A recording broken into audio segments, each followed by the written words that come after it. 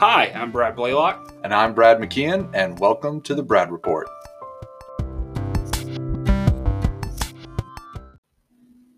Warning: the Brad Report contains spoilers. The Brad Report can be found on Apple, Breaker, Pocket Cast, Radio Public, Anchor, and Spotify. Please rate and review us, 5 stars only, and make sure you hit the subscribe button. You can follow the Brad Report on Instagram and Twitter at the Brad Report. And last week, we talked about The New Mutants, which was a lackluster film that had a great premise, but didn't really follow through. So if you'd like to hear more about that, please check out our episode on The New Mutants.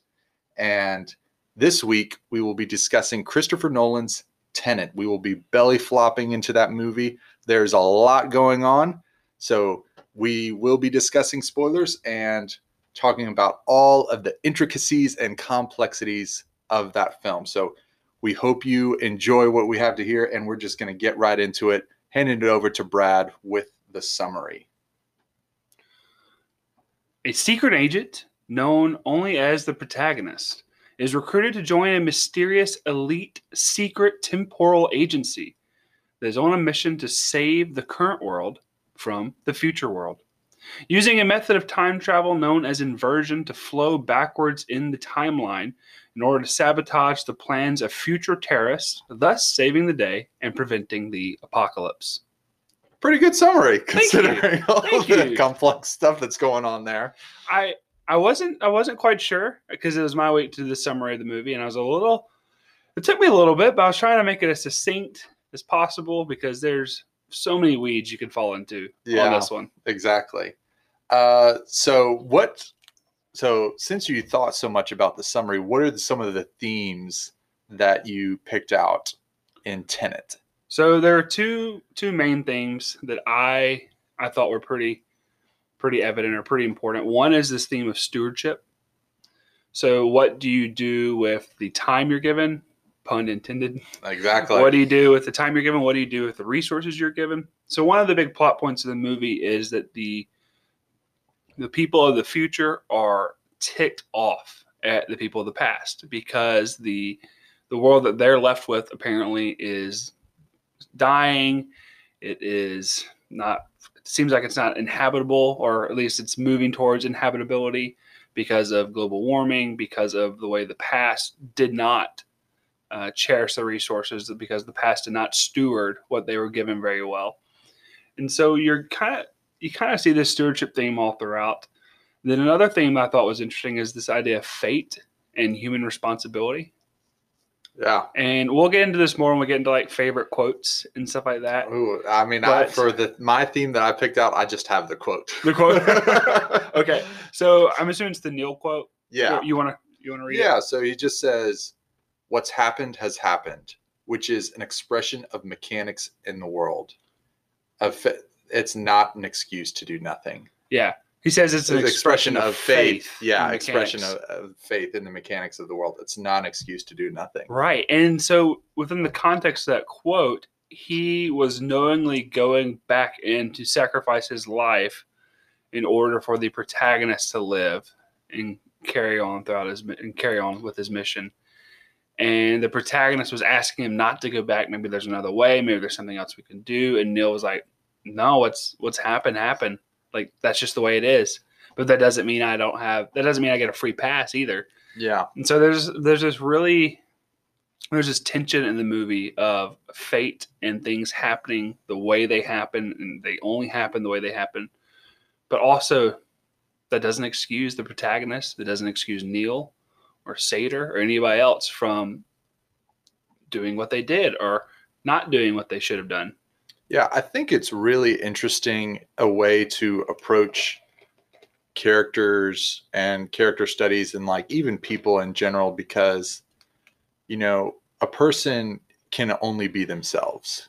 If a certain event comes into a person's life, in that moment, they have the free will to decide, but it also kind of says, well, because of all the decisions you've already made, which is a popular theme, that decision has been made a long time ago of what you're going to do. And so when we get the first inversion of the protagonist going back in time during the car chase, there's this third car that we're like, what's going on? It's inverted. It's going backwards. It was him. It and was then his future self. Immediately it was his future self that was like doing that. Like there was no other option for him to make that decision and go back. He went back in time with the foreknowledge of what had already happened in order to change it. And it still played out exactly the way it played out in the beginning. Yeah, which is really crazy and kind of messes with your head a little bit. But also, you would, even though it played out the same way, I think that kind of going along with that Neil quote, I think you'd still say that the protagonist still should have gone back and tried. He still should have made that effort. He was still responsible to try to save Kat's life, which is just, it's a little interesting. It is a little interesting. But now that we've kind of talked about that, so what do you think of Christopher Nolan overall as a writer, director, creative? Some people have given him the title of an auteur, I believe is the title of it, is where he's so involved in his filmmaking with the script, the direction, like everything. He's kind of given the title of the author of the movie, not just the director, but the author. So what do you think of Christopher Nolan overall as a writer and director? I like Nolan. I think he's a good storyteller. I think he's really good with these like big blockbustery types of movies and just lots of great action scenes. When you think of Christopher Nolan, I always think of like Batman and Inception, stuff like that. And there's just great action scenes in all of his movies. I think one thing he does a good job at, and there's a line with this, right? But I think that he does a good job creating like an air of mystery around his movies and even within the movie itself. And there's a fine line there, right? Because you can tip over that line to where things are just completely unrecognizable. They don't make sense at all. But if you stay on the right side of that line, things are kind of mysterious and they draw you in. They make you wonder, okay, what's going on? How does this work? How does that work? And I think Nolan, for the most part, does a really good job of staying on the right side of that line and making things that are mysterious, but not totally unknowable or totally unthinkable, you know? Yeah, I really like him a lot as well. I was listening to a podcast the day after we saw the movie, and they were just bashing Nolan a ton. And they thought Inception it's like there's too much going on. I don't want to understand this. And what really kind of like peeved me was that these people were doing a Tenet review there were 3 people on the show, on the podcast show. I mean, their podcast is more popular than ours, but I'm still going to throw jabs at them. Just call them out. They'll never hear it. It's like the Ringers, like the binge mode, right? No, it's not binge mode. It was like movies, like at the movies or whatever. It's the Ringers, kind of like movie reviewing. Okay. And they brought in a guest speaker from Canada that had seen it. I think they're in California, and they're like, "Yeah, we haven't seen it, but tell us some things about a non-spoiler review." And then they're just like the whole time is them just kind of like bashing Nolan and his movies. And they're like, yeah, Inception was too complicated. It didn't make sense. And The Dark Knight really should have ended when the Joker was in the police car with his head out the window. And I was just thinking, I was like, who are these people? And because I really love Christopher Nolan a lot for the Batman movies, Inception, The Prestige, Interstellar was crazy. Dunkirk was good. And Tenet now. You made a face when I said Interstellar. Something tells me you were just like, don't like that. I mean, it's fine. I didn't like it. I didn't love Interstellar a ton. Yeah. But it's a fun movie. You know, it's great. It's great. Yeah, I watched that movie and I was thinking, I was like, it was like such an emotional marathon. Yeah. I was like so exhausted. I was like, that movie was so good. I don't want to ever see it again. Yeah, there is something to Nolan. He likes to make complicated movies. Oh, of course. And there's something kind of ironic about this one where it's like this movie was almost made for your future self. Yeah. Like I feel like you'll like it more the next time you watch it or the time after that. And so, I mean, I get what they're saying, but I don't know. I like his movies. Yeah, I like his movies too. I think they're great. Okay, so starting getting into the premise, like the summary is like the premise is kind of like this Cold War between secret agencies, aka the past and present and the future, to save the world via time. Like when you say that, you're like, holy smokes, that's awesome. Yeah. You know? But I think there are some things kind of just like we're going to definitely get into where it's just like, this could have gone a little bit better or like made it a little bit more simple, I think. But what do you think about, so the time travel is called inversion. Mm. So what is it and how does it work? So this is really, it's really interesting. So you go into this like turnstile machine, and they don't give us a lot of specs on the machine, so they don't tell us exactly how it works or exactly what it's doing, but it inverts a person, right? It makes a person it inverts their body so that they go backwards on the space-time continuum, essentially. And everything is inverted, right? Their body breathes carbon dioxide now, and so they have to bring in their own oxygen mask. What is hot is now cold. What goes forward now goes backwards. I mean, they are completely inverted. And they don't tell us exactly how they do this, but the only way to get back on the proper forward timeline, to get reverted, you have to go back into the turnstile, and it spits you out. What I did appreciate about this, though, was that Christopher Nolan color-coded it for us. Oh, for sure. He color-coded it. Yeah. You know, when you're in the red room, you're being inverted. When you get thrown back in the blue room, you're being reverted. And so I really appreciate that. But it was interesting, and they didn't give us a lot of specs. And so I've been like Googling and reading and just trying to figure out what is going on, or what could that machine be doing. And I think I've settled on a theory that I like. There are theoretical, hypothetical particles that we don't know of called tachyon particles. Okay.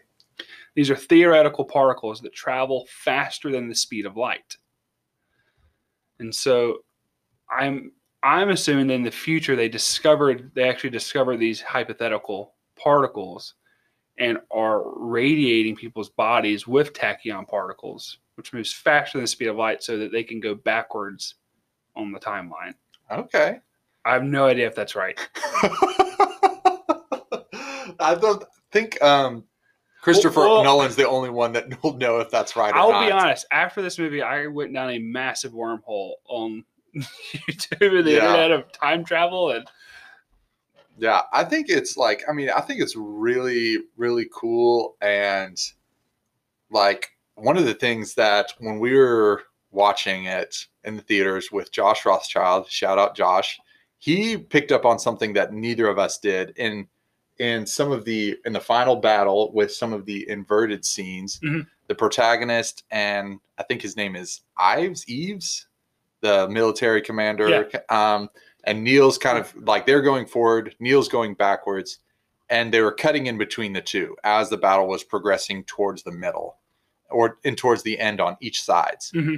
So he noticed that as the protagonist and Eves were going in one direction, and then as Neil was going, the music was then being played backwards. Right. Which was really, really cool and really clever about how all of those things work together, and just even the detail that he goes into on this, and the perspective from when the protagonist is fighting himself in the SWAT gear, how when you're watching it the first time, your perspective is totally centered on the protagonist in his suit. And then the second time, like 20, 30 minutes later, it's completely focused on your perspective completely changes viewing it from another direction, but it's exactly the same, which is really, really cool. So it's really clever. It's really cool, but I think there's a lot more that could have been explained. And just like one of the lines in this, the movie early in the movie, it's like, hey, don't try and understand it, just feel it, which we're going to get into a little bit later. I was just like, well, now I really want to understand it. You can't just tell me like, oh, don't worry about it, you know, which I was kind of frustrated with. But what do you think about the title of Tenet? Okay, so I have to I have to give a shout out to my friend Ty McGowan for pointing this out and pointing out the reason that the movie is called Tenet and where that came from. And this is really cool. So Christopher Nolan's Tenet is a reference to this thing called the Sator Square, which is a historical. Did you say Sator Square? Uh-huh. Sator? Yeah. Which is the name of the villain. Yeah. Hold on. You'll see. Okay. So the Sator Square is an artifact that is from the ruins of Pompeii and is a stone square with 5 words written in Latin on it. And the words are Sator, Arepo, Tenet, Opera, Rotas, which that sentence is a palindrome. Okay. So if you start from the top and read down, it reads Sator, Arepo, Tenet, Opera, Rotas. If you start from the bottom up, it reads Sator, Arepo, Tenet, Opera, Rotas. Wow. And so and he took that stone, and it's really interesting. So Sator is the name of the villain, like you just mentioned. Arepo is the name of the unseen art dealer involved with Cat's purchase of the Goya painting. Wow. Tenet it's Latin in this, and so tenet means to preserve and sustain. And if you think about the protagonist, when he's sent with the word tenet, his job is to sustain and preserve the current timeline, preserve the events of the past, and make sure that nothing gets blown up, and preserve the world. And opera, obviously, like the opera plays a huge, big deal, and kind of like bookending, like where his first interaction with with inversion is. And rotas is a verb which means to rotate. So I have to shout my friend Ty. That's crazy. Ty point out the Sator Square to me. That's so crazy. And then I started doing some reading on it, and there are several articles about it, and that is so cool to me. That's super cool. Wow. Shout out to Christopher Nolan and your buddy Ty. That's amazing. So when I answered that question, I kind of took it in a little different direction, some other things, because like when you Google the definition, or you look up the definition of tenet, it's a principle or belief, especially one of the main principles of a religion or philosophy. And I think that's a really cool way to look at, so what is the tenet? And so the tenet that that governs the movie is what has happened has happened. Mm. But as Neil says, like, it's a faith in the mechanics of the world, but that doesn't mean you have an excuse to do nothing. And that was like really cool. And just like a tenet is also kind of could be like a word for a temporary resident, you know. A tenant is it's spelled differently. I was about to say, I don't think that's right. Exactly. But it's similar. But anyways. Okay. Anyways. It is a different word. It's a different word.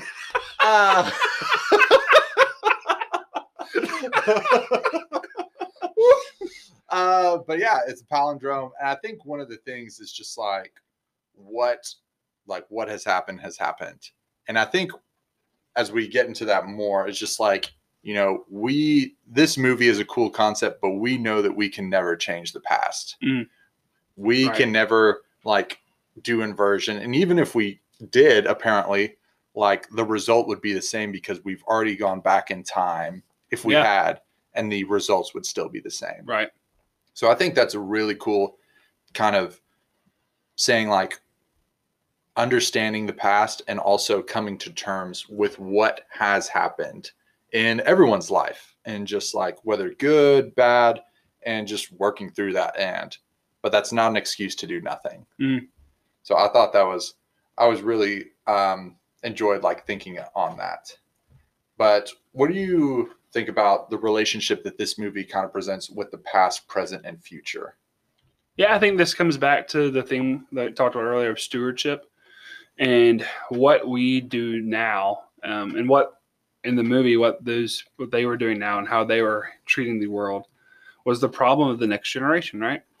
And in that movie, the enemy of the future was the present. If you think about it, that's kind of just the way the world works, right? Like whatever we do, however we leave the shape of the world will be what our kids, our grandkids inherit from us. And this movie kind of took that and flipped it on its head a little bit, where the present enemy was the future as well. I mean, I think that there's a good message there of what we do and how we treat the world and how we protect it and take care of it will dictate what the next generation gets to inherit. Yeah. Which I think is kind of intuitive, but also, I mean, it's just true. Yeah, absolutely. I thought it was really interesting where and I'll get into this a little bit later, where the people in the present have to be willing to die in order to get invited into the organization. Yeah. And then it's brought up several times. I don't know if it's communicated super well, but basically like you only leave the organization by dying. Mm-hmm. And so the future can't know about what they've been doing right in the present and the past. And I thought that was really interesting to say that like every person is just like, when we retire, quote unquote, it's like we just die. We're just gonna either have someone kill us, kill ourselves, or do what.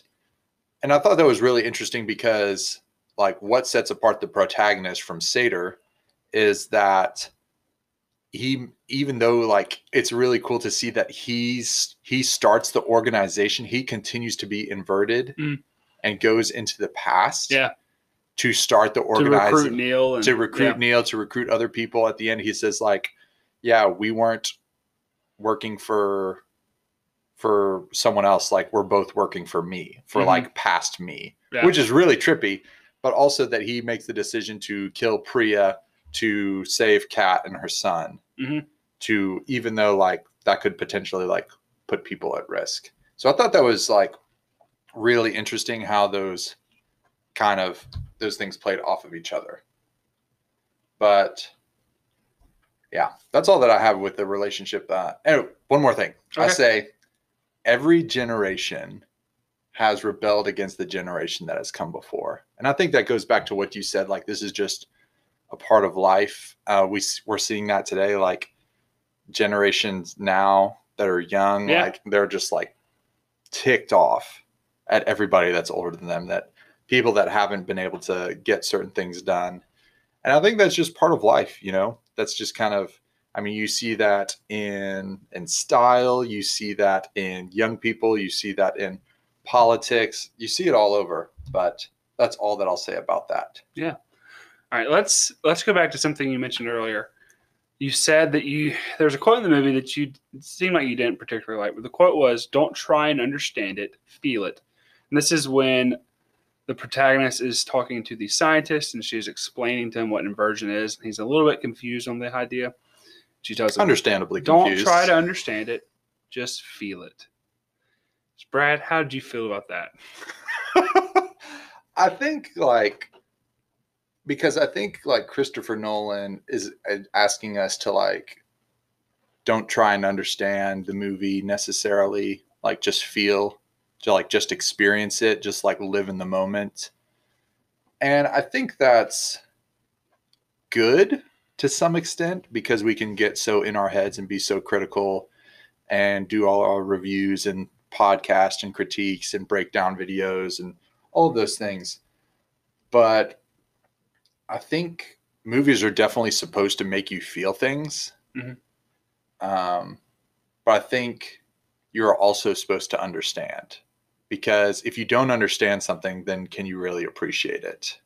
Yeah, I mean, there's a line, right? Like on one hand, like this is a movie. For sure. And you are supposed to suspend reality for a little bit. Absolutely. Right? Like any movie you watch pretty much, unless it's a biopic or some form of historical fiction, like you're supposed to suspend reality for a little bit. Exactly. That's why we enjoy Star Wars and Marvel movies. Right. And I think that, like you said, like the basic premise needs to make sense and the plot needs to be coherent and doesn't need to be at odds with itself. But man, I've seen some people just teasing this movie apart so much and finding like nitpicky things of like, well, this doesn't make sense when you put this in line with that, and like, well, how did the bullets get there already? Like, I don't know. I don't understand how the bullets were there first either. But they are. Yeah. Just go with it. It's okay. Or like how okay. in Inception, like how does this machine work where I'm lying in a chair, I have a needle in my arm, and then my subconscious is in someone else's subconscious. Yeah. Like, how does that work? Like, nobody is like, you just go with it. You just go with it. You just go with it. Yeah. And it's okay. It's okay.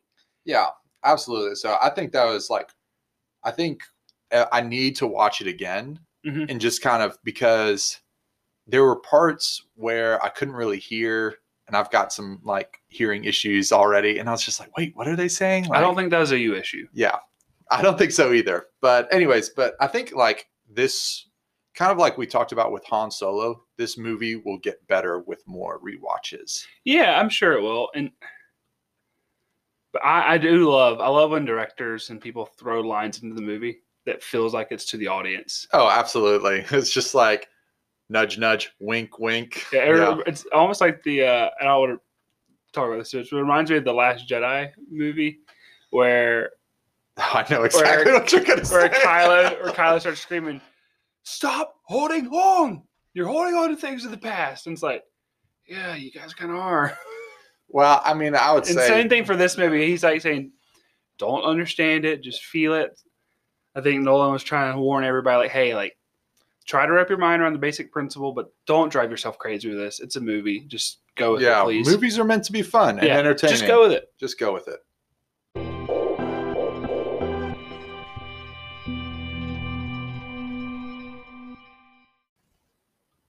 So let's get into some character breakdown. So we only have about 4 or 5, maybe 6 main characters. So we've got the protagonist, Neil, Kat, Sador, Ives, and Priya. Let's do a little breakdown on who was the most like compelling character. What stood out to you, kind of like highlights of these characters? So I thought that the protagonist and Neil were both super charismatic and super fun and surprisingly funny. This movie had a few laughs in it. I can think about when the protagonist is meeting up with Michael Caine's character, what's his name? Crosby. Yeah, Crosby. He's meeting up with Crosby for Michael lunch. Caine in another Christopher Nolan film. Yeah. For one scene. Yeah, and I thought that he was really funny there. Like the way he treated the restaurant workers after they had treated him rudely. Can you box that up for me? So that was great. I thought that Kat was really good too. I thought Sador was an excellent villain. He was super believable. Yeah, he was an amazing villain. I definitely felt like he was a terrible, terrible human being. So that's good. What'd you think? Yeah, I thought I think it could have been better if the protagonist had had an actual name. And I just think it was just like the protagonist, he's just kind of given this blank slate of a name so that you can fill in any kind of characteristic that you want. It's just like, okay, well, why is he being nice to Kat, and why is he trying to save her? Because he's the protagonist. Yeah, because he's the protagonist. Right. It's just like, he's the good guy. There's no like, how do I understand this character? It's just like, oh, he's the good guy. He's the hero. Yeah. And so he was like, obviously we spend the most time with him. So I liked him a lot, but Neil was just, he was so charismatic. He had such like good humor, and just like, oh, you're like, when they're trying to go into the air to investigate like Priya's husband, who they then find out is like Priya is the one involved. Just like, how are we going to do that? Oh, there's nowhere in. It's like, we bungee jump in or bungee jump off. It's like, oh, that may be our way in as well. Yeah. And then after he does the investigation into like kind of like the safe house, the cargo areas, it's like, you want to crash a plane. He's like, well, not from the air. Not so dramatic. It's not so dramatic. It's like, well, how big of a plane? He's like, that's a little bit dramatic. And I thought it was just like super winning and fun. And Robert Pattinson, man, what an actor. Yeah, I thought they were good together too. Yeah. Their chemistry was great. I thought the protagonist was good too. He kind of had some of that like stone cold like qualities about him that were really fun. And there's one quote where he said something like, I'm not the guy they send in. Let me see. I think I have it written down. Yeah, I'm not the man to send messages or the man to make deals with, but I am the man people talk to. Dang. So like, okay, whew. Yeah, this guy means business.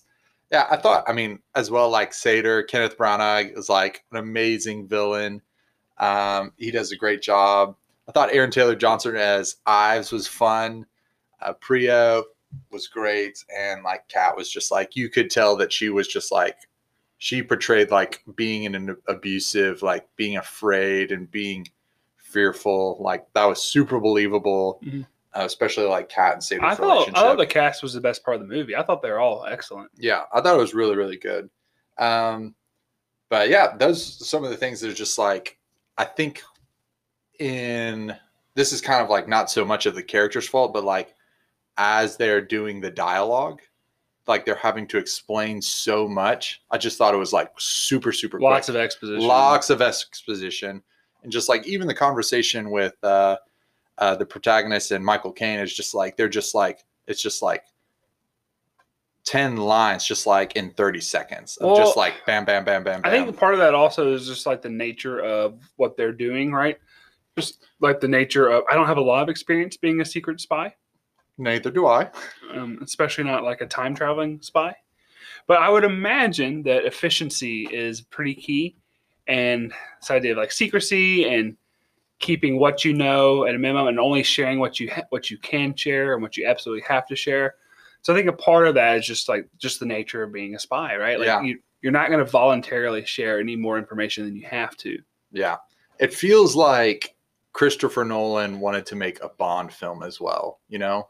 He wanted to make a James Bond film, but at a time heist, which like I love James Bond. So like, I think that'd be really cool if he did, like knowing how like much like the action and the suspense was done, like, man, Christopher Nolan just like kind of like sign up for a Bond film as well, which I would love to see. Yeah, that could be cool. So it's great.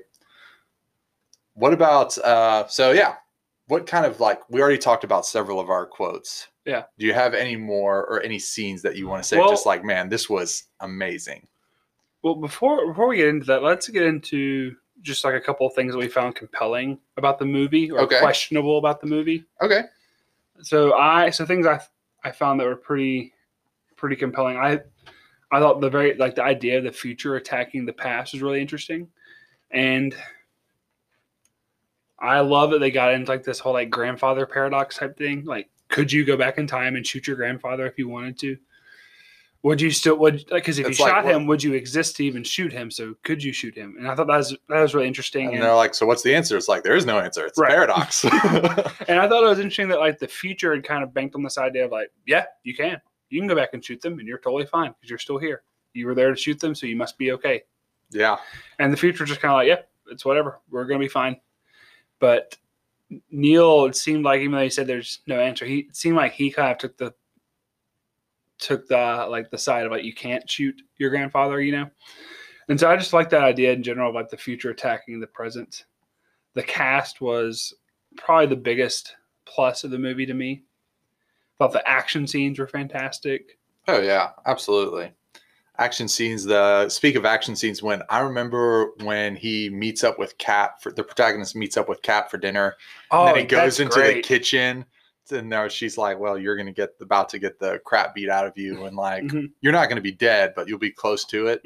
And then he just goes in there and just starts owning those guys. Yeah. And then he picks up the cheese grater. And I remember when he picked that up, it made me, Josh and I were just like, oh, it made me cringe. And then he like slices across the dude's like ear and face. I can't even imagine having a cheese grater slapped across my face. It was. I was just my goodness. That made me cringe. Yeah. The action scenes, even when like they're obviously infiltrating this place to get out this informant at the opera house, and when they're sprinting to every location to get there in time. I was just like, holy smokes, like these guys know what they're doing. Yeah. And this guy's like really good at what he does and just the efficiency of it.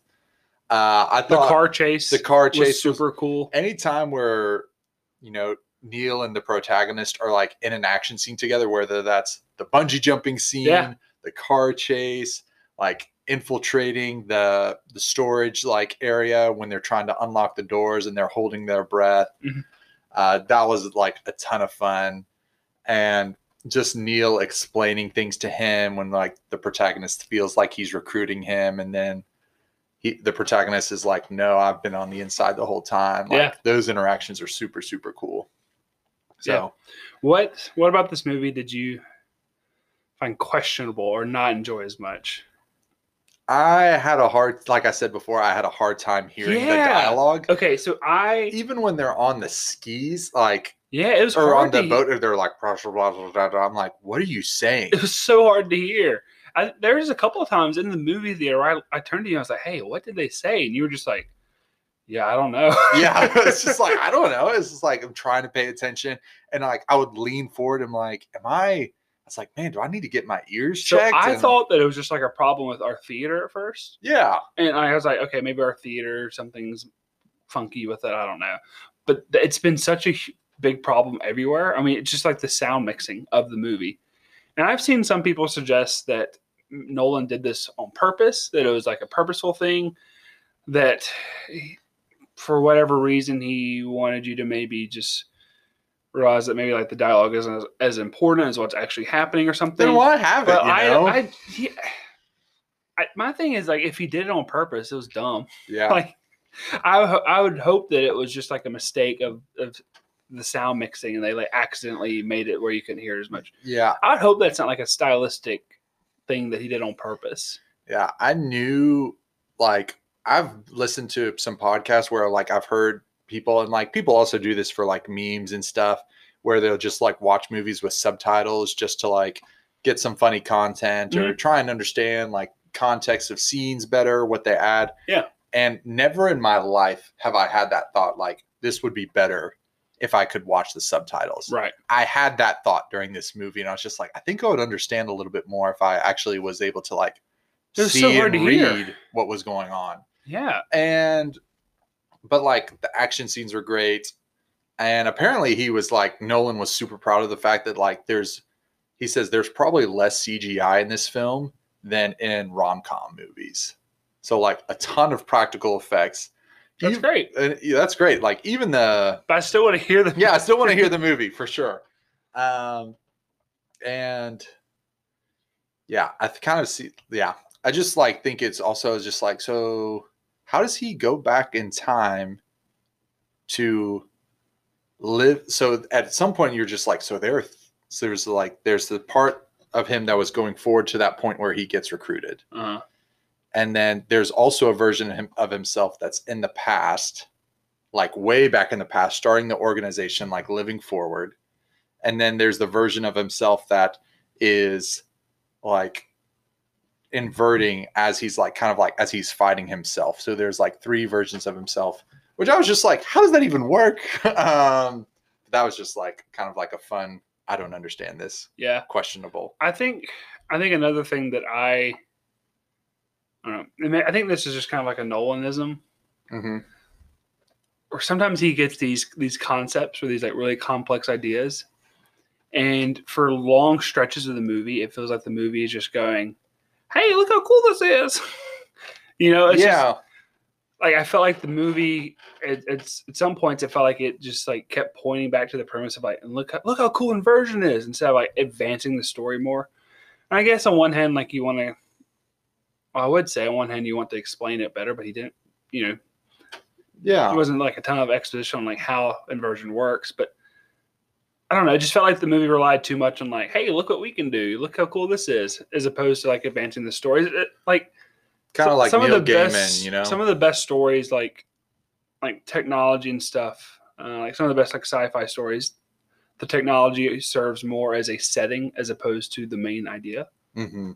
And I feel like parts of this movie, the technology served as like the thing as opposed to the setting of the story. Yeah, I think like take Star Wars, for example, which we both love and cherish deeply, is that the Force is not the thing that like sets the story forward. Like the main thrust of like, especially the original trilogy, is Luke is on a quest. It's the people. Yeah, it's the people. Han, like they're trying to defeat the Empire. Yeah, for sure. And the Force and lightsabers and the spaceships, they're just like they're setting. props. That's the setting. Exactly. Yeah. They're tools to use to like help like move the story forward. It's like, oh well, how is Luke gonna fight Vader? And it's like, to me, I feel like at times inversion was the story as opposed to just like the setting of the story.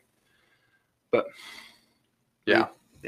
I didn't even like understand. It's just like, so there's this key that's like the algorithm that like somehow the future is trying to get a hold of. And I was like, where's this coming from? And so the algorithm is, I'm assuming like a mathematical equation or something like that's that. Put together by like metal pieces. Well, I think that, obviously they don't give us like the very like technical specs of that, but I think my understanding of it is whatever is going on in the turnstile, like machine where you walk in and you become inverted, or you put bullets in and they become inverted. So it's like a piece of that. My understanding is whatever causes you to be inverted, the algorithm, when put together and the explosion happens and it scatters that out so much so that the entire world becomes inverted and goes back in time. And so people in the organization took the algorithm and split it up and hid it in the past.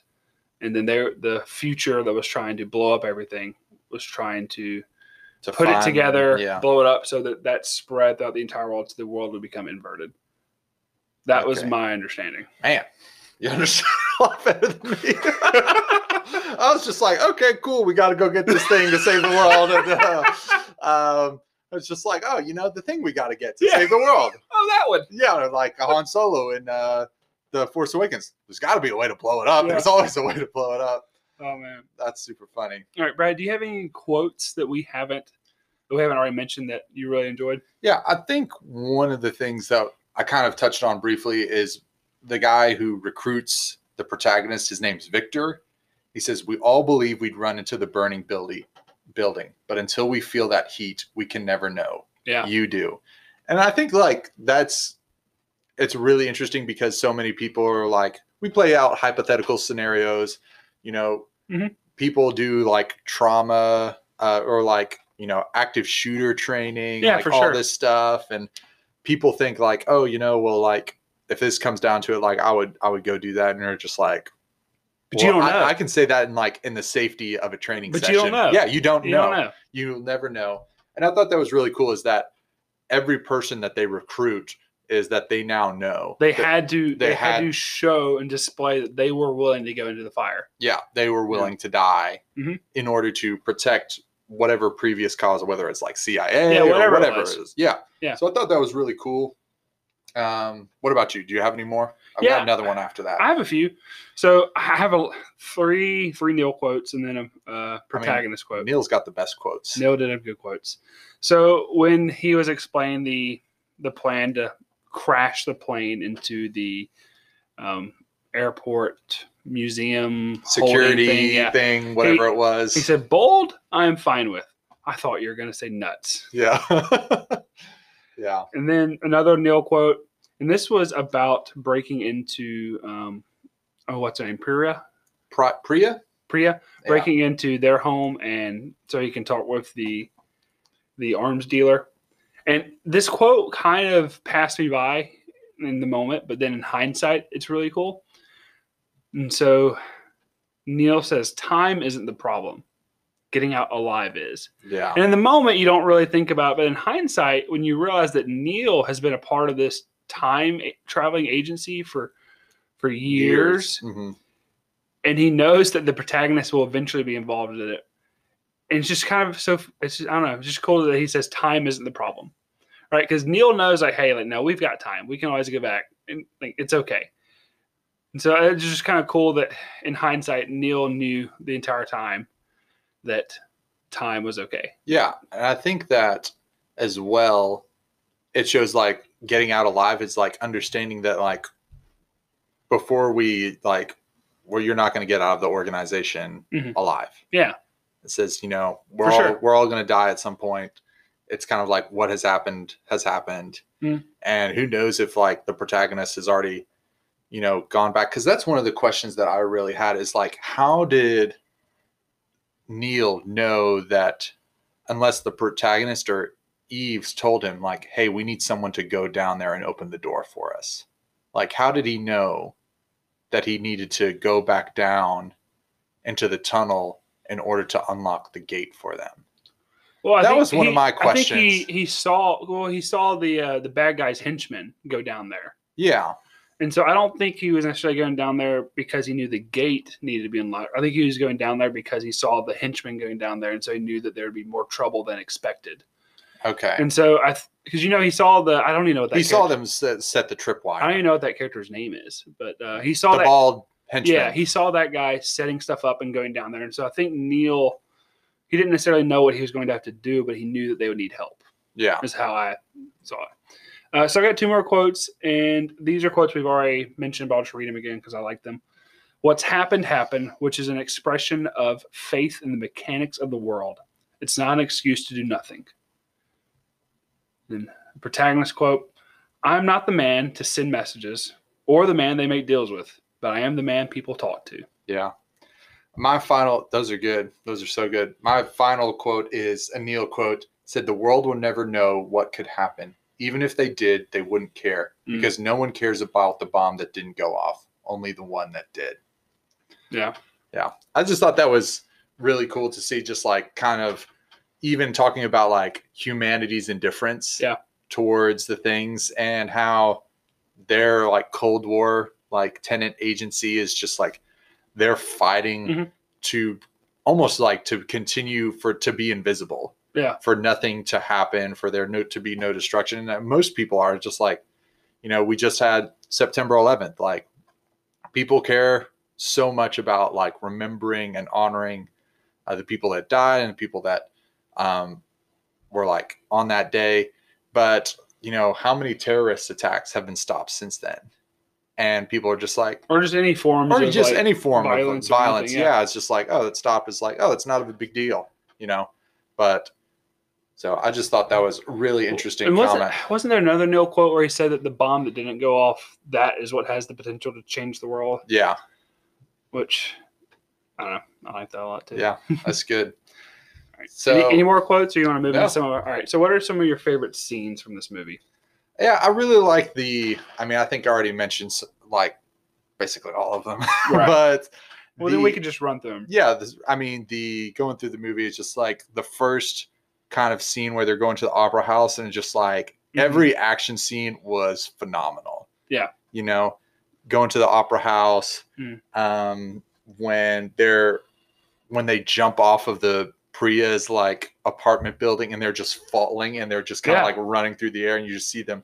I'm like, and Josh was just like, wow, that's so cool. And I was like, that's so sweet. But I think the only scenes where it's just like, I don't understand like what's going on with all the dialogue. But the scene where, the inversion where he goes back and fights himself and you see how it unfolds in reverse. And I think like that was one of my favorites too. Yeah. Yeah. Just like with the car chase and then the fight in like the warehouse area with himself. And you kind of see like how it's all tying together. And that's when you really understand it. I was about to say, for me, I think that's when the movie kind of clicked into the place, right? When I saw him go back in time, fight himself, and it played out the same way. And I think for me, that's when it clicked. I was like, okay, I see what's happening here. Yeah. I see what we're doing. Yeah, because I had my suspicions when... You did. You called it. I was like... Sort of. Yeah, I was like, I think he's fighting himself. Yeah. Because, like, why would we not be able to see his face at all? And then Neil kind of, like, takes his helmet off. Yeah. And then we just, like, hey, what happened? And he's like, oh, I took care of it. And I was like, okay. Yeah. We're setting up for something. Like, it's going to be him. And then I liked how Neil just kind of, like... When we see that the second time, Neil sees his face. He's like, he's kind of shocked, and then he just throws his helmet at him and is like, get out of here, or like, go do whatever you need to do. Yeah. Which was really cool. And I think when at the very end, when Kat dives off the boat, that's when you're just like, you're like, oh, it makes so much sense now. Yeah. That was one of my favorite scenes too. Sater and Kat in Vietnam. everything from that being kind of like juxtaposed. Juxtapositionized? Seashores by the seashell. Yeah. I even said that backwards. Yeah, exactly. Here we go. Tenet. It's happening. So Inversion. that scene was great. I mean, you go back and forth with that and this like battle, and she's trying to hold Sator off from killing himself. And then at the very end, she kills him anyway. And you're just like, holy shit. You're like, wait, did she do it too early? Did she do it too early? You know, and you're freaking out. And then she dives off the boat, which past Cat sees her diving off the boat. And that causes so much damage in Cat's own life. Yeah. Just a crazy cycle of events, which that was great. You've already mentioned the fight between the protagonist and himself. I like that scene 10 times more when you're from the other point of view, when you're from the inverted point of view. Yeah. Because things just clicked into place for me. And that was great. And then one of my favorite scenes was the very end when Neil and the protagonist were talking, and Neil was heading back in to save themselves, and the protagonist was like, no, don't go. He's trying to convince him to stay. He realizes that he saved him in the pit, and then he saved him at the opera house. Yeah. And then my favorite, you see the red string, hanging off the backpack, and it all clicks into place for the protagonist that Neil's been there all along. And he asked him, who recruited you? And Neil's like, haven't you figured it out? You did. Yeah. And then Neil says something that I thought was really, really profound. He says, for me, this is the end of our journey, but for you, this is just the beginning. Yeah. And I don't know, there's something very sweet about Neil, like one, just being at peace with the life that he's lived. Right? He has come to the end of his rope. He has fought the good fight. He is completely at ease with what's about to happen to him. And he's been through the journey, but also he gets to encourage his mentor who's beginning his journey, which is, I don't know, it was really cool. It was a really sweet moment. Yeah, it was really, really cool. And I think it was like, it's hearkening back, obviously, to Casablanca as well. He's like, this is the end, which is this is the end of a beautiful friendship. Yeah. Where at the end of that movie, the line is, this is the beginning of a beautiful friendship. And he's like, this is the end for me, but it's like just the beginning. It's the beginning for you. Yeah. All right, let's get into overall reflections and final grade. Brad, you want to start us off? I mean, the action scenes were awesome. I really liked what has happened, that quote. And it's like, it's a statement of faith in the mechanics of the world. Sometimes I think it was a little too confusing. We understand the dialogue was hard to understand. I really like the relationship with the past, the present, and the future. Mm-hmm. But as I read more about it and I understand it more, I'm enjoying the how much thought that Christopher Nolan put into it. Mm-hmm. And I just I want to go watch it again. I want to watch it again. I want to pay attention with subtitles and or with captions. And so, but I really liked it. But what was your grade? Oh, my final grade, I gave it a B+. Okay, nice. I enjoyed this movie. The action scenes were fun. I mean, it's a lot of the same stuff you said. I love the theme of stewardship, and what we leave behind is what the future inherits. Thought that was really cool. But yeah, I couldn't hear so much of the dang movie. Yeah. And that just makes it tough. Yeah, it does make it tough. So I think one of the things that both of us experienced is when we first got out of the theater, we were in awe. Mm-hmm. I was just like, oh man, this movie is a straight A, maybe an A-, but it was good. And then after thinking through it, and I was thinking about it that night, and I was just like, I'm kind of have some issues with it. Yeah, I'll give it my final grade. I'll give it a B, which is a very solid movie. I wouldn't put it in Nolan's top 5, but still a very good movie that I would love to watch again. And who knows, maybe it'll go up from there, but right now it's a B.